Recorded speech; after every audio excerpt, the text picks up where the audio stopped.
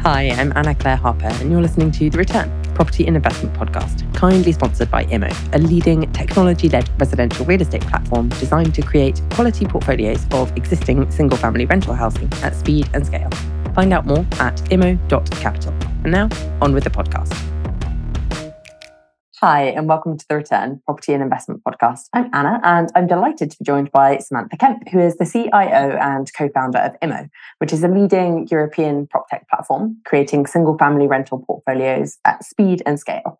And the business recently raised $75 million in Europe's largest ever PropTech Series B fundraise to support the development of technology throughout the residential value chain while solving the problems of all parties, investors, residents, and sellers. So, welcome to the podcast, Sam, and thank you so much for joining me. Thank you for having me back. So last time you came on the podcast was well over a year ago now. We talked about using technology and data to make the right strategic and acquisition decisions. And since then, the world has changed so dramatically in general, but also particularly in the investment space. And of course, we've started working together at IMMO.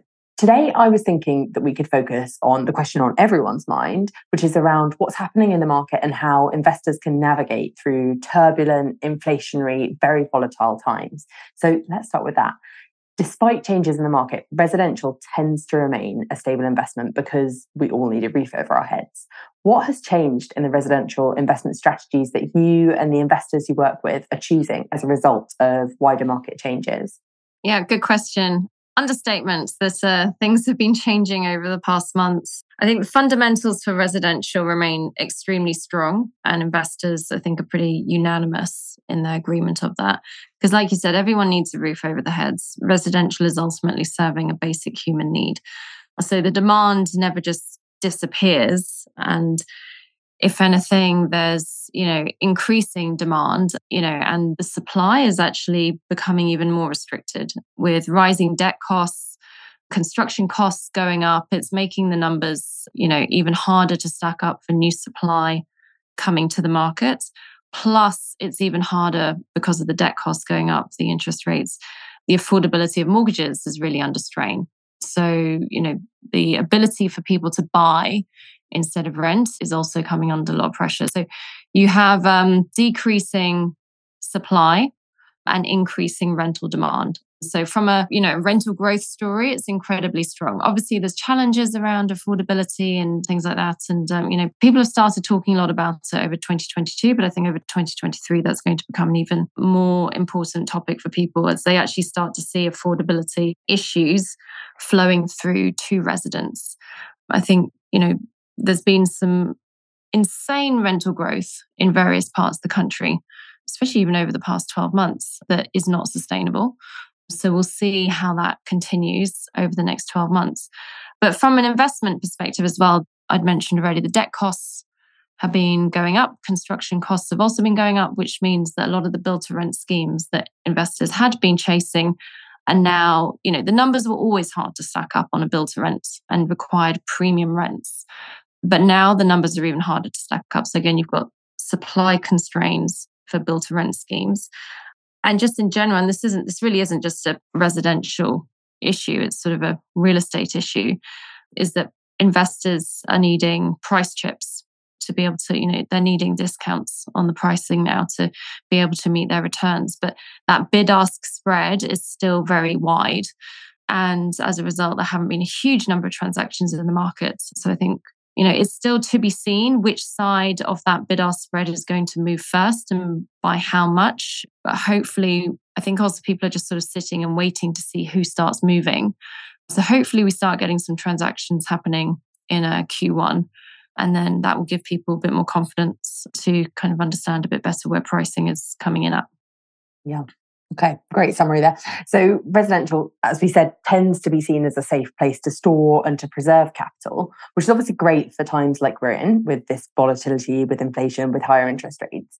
An institutional single-family rental investment, which has become a really substantial market segment in the US. There's some cities where it's a third of the market. It's becoming a hotter subsector in European markets now. What kind of investors are actually putting capital into European single-family rental property now? And how do you see that changing going forward?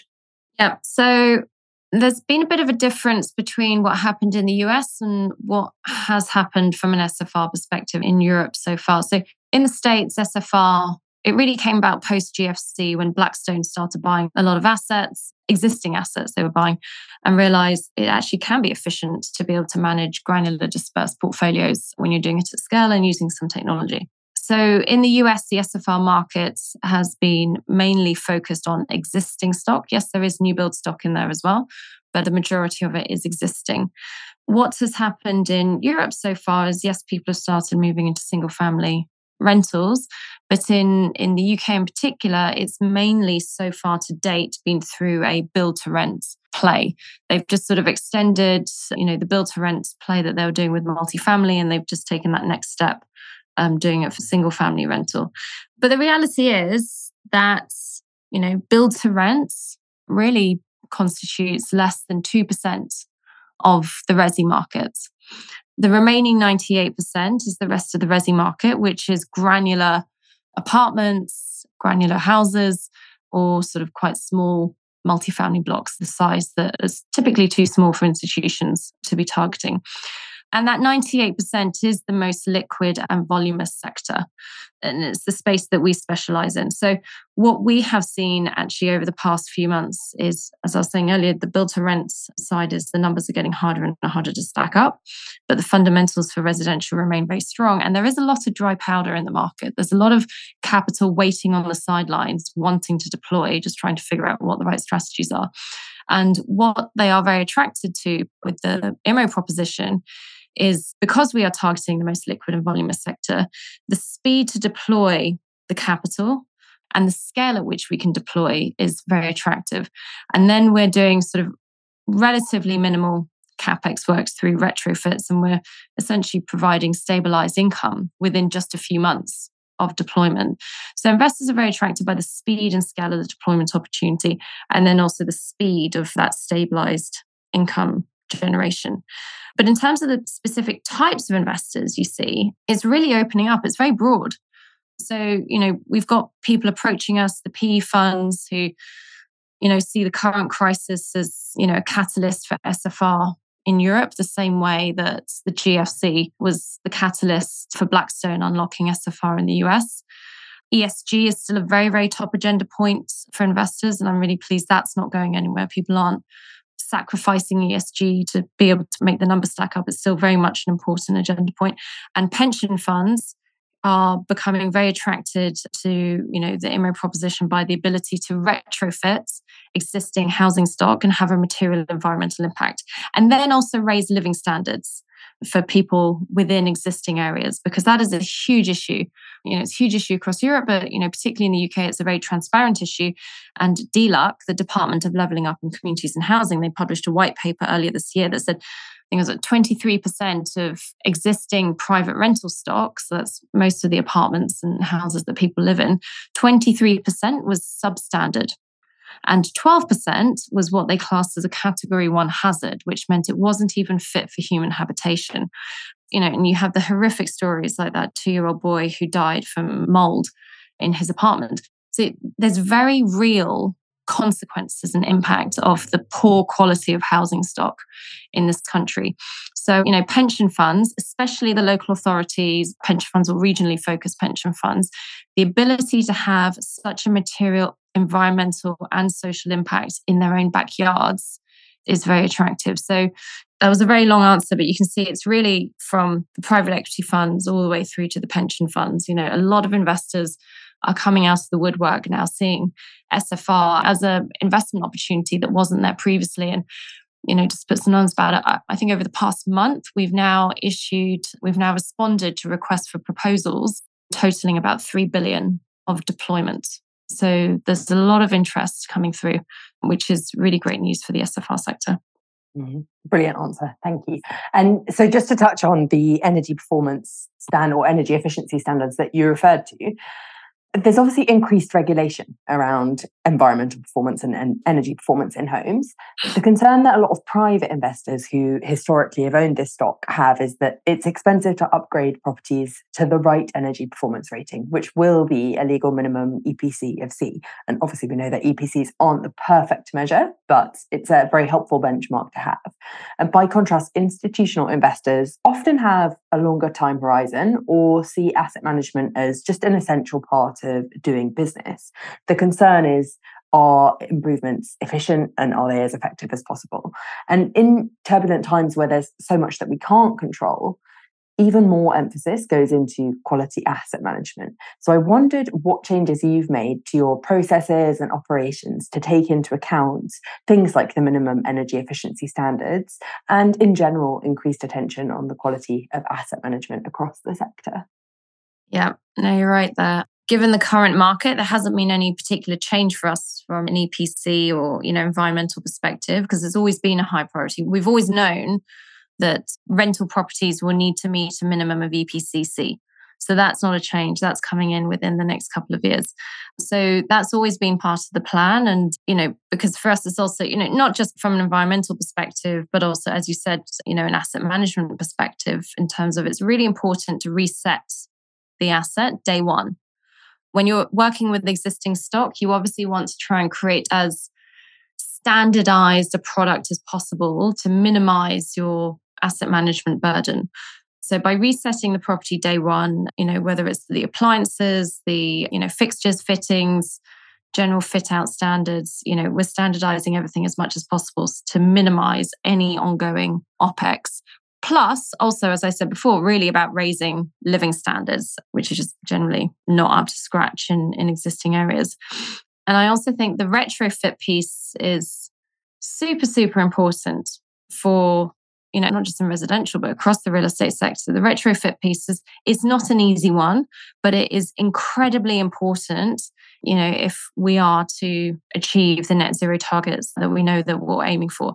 And the reality is, there's huge amounts of carbon emissions coming from existing housing stock that needs to be retrofitted and is completely inefficient. And the reality is, as you said, a lot of the mum and pop landlords or the private landlords, either they don't care or they don't know how, even if they do want to do the works, they just don't know how to go about it efficiently. It doesn't feel like there's anything particularly coordinated en masse at scale across this country to support these private landlords upgrading these properties. So, especially within the next 2 years, I generally don't know how they're going to do it. So there really is a role and a place, a very important role that institutions in the private sector have to play here. Just the amount of coordination, efficiency, and scale that institutions can step into this space with and really play their role in retrofitting these properties. They can really have a material impact on that 98% of the resi market that I was referencing earlier. The reality is they won't have a material impact on net zero if they're only targeting 2%, the 2% end, which is build to rent. And also they're sort of conveniently forgetting about the embodied carbon that's being released during the construction process. I'm not saying they shouldn't do build to rent, because there is clear undersupply of new housing. So we need more housing stock being built. But I really would love for people to understand and realize that isn't the only option. And actually, the greenest building is the one that already exists. So if you're really out to make a very material environmental impact, positive impact, you should be targeting existing housing stock and working with parties, whether it's IMMO, whether it's other parties, on figuring out how to be retrofitting our existing housing stock. And ultimately, it all comes down to what consumers need in residential property, because renting properties, owning properties is a consumer-facing business. So I wondered what you're actually seeing in terms of change in demand and preferences from residents. And that might be in the UK, but also across the other markets, Germany and Spain, for example, in Europe. Yeah, obviously affordability is really top of mind. In all countries we're operating in, UK, Germany and Spain, affordability is becoming very important for people. People are very conscious of their energy prices, understandably. There's areas of Germany where, their energy bills have gone up more than 200% over the past year. It's, that hurts. That really hurts people. So a lot of people are paying much closer attention to what their expected energy bills will be. Therefore, if they are moving, they're looking for homes that are going to be more energy efficient, where the lower energy bills are not going to be such a burden for them. And that's something that people are actually starting to ask about as well up front. I think people had maybe asked what the energy consumption was of a property, but not everyone used to ask it. And, it wasn't necessarily a make or break when it came to people sort of working out what they could afford to pay from a rental perspective. But it's obviously now a very material part of people's budgeting and calculations. I think also what we've seen is, if possible, residents are trying not to move. They're aiming to keep their existing rental pricing in place if possible and not incur the costs related to moving. Obviously, people still have to move for various reasons. So it's not that there's no rental liquidity in the market at all. So, it's quite the opposite. As I said, there's actually increasing demand because people are no longer buying their own homes in the way that they were. But, that is something where, residents are looking to try and stay put if they can, which is also it's also a good thing for the landlords, for the housing providers, to have less churn on their properties as well and less voids in between residents. So then, of those needs and preferences, we talked about affordability, energy performance as a factor of affordability, and also sort of stability of tenure. How can professional investors or investors working with IMMO actually make sure they meet those requirements? For us, we don't aim to sort of just charge the highest rents we can out of tenants. We aim to be targeting rents that are below the 30% of household income. So rents that are sustainable for our tenants. And we've been successful in doing that across our portfolios to date. So, there's having sort of principles in place like that. And then there's also, just the fact that inherently we are retrofitting all of our properties and maxing out as much as we can to minimize energy costs for our residents. So, that's no different to what we were doing pre-crisis, but it's sort of reinforcing the point that it's the right thing to be doing. Fantastic. And if listeners want to find out more about you, IMMO, or what you do, or get in touch, what's the best way for them to do that? Well, please check out our website, www.immo.capital, or check out our LinkedIn page. We have quite a lot of sort of social media content going up there. And I'm more than happy for people to reach out to me. Just send me a message on LinkedIn and we can get in touch. Amazing. Thank you so much for joining me, Sam. And thanks for listening. No worries. Thanks so much, Anna. Bye. Bye. Thanks for listening to The Return, and thanks to IMMO for sponsoring this episode. Email hello@immo.capital for more information. And if you've enjoyed this episode, please leave a review, as this really helps other people to find the podcast. Bye for now.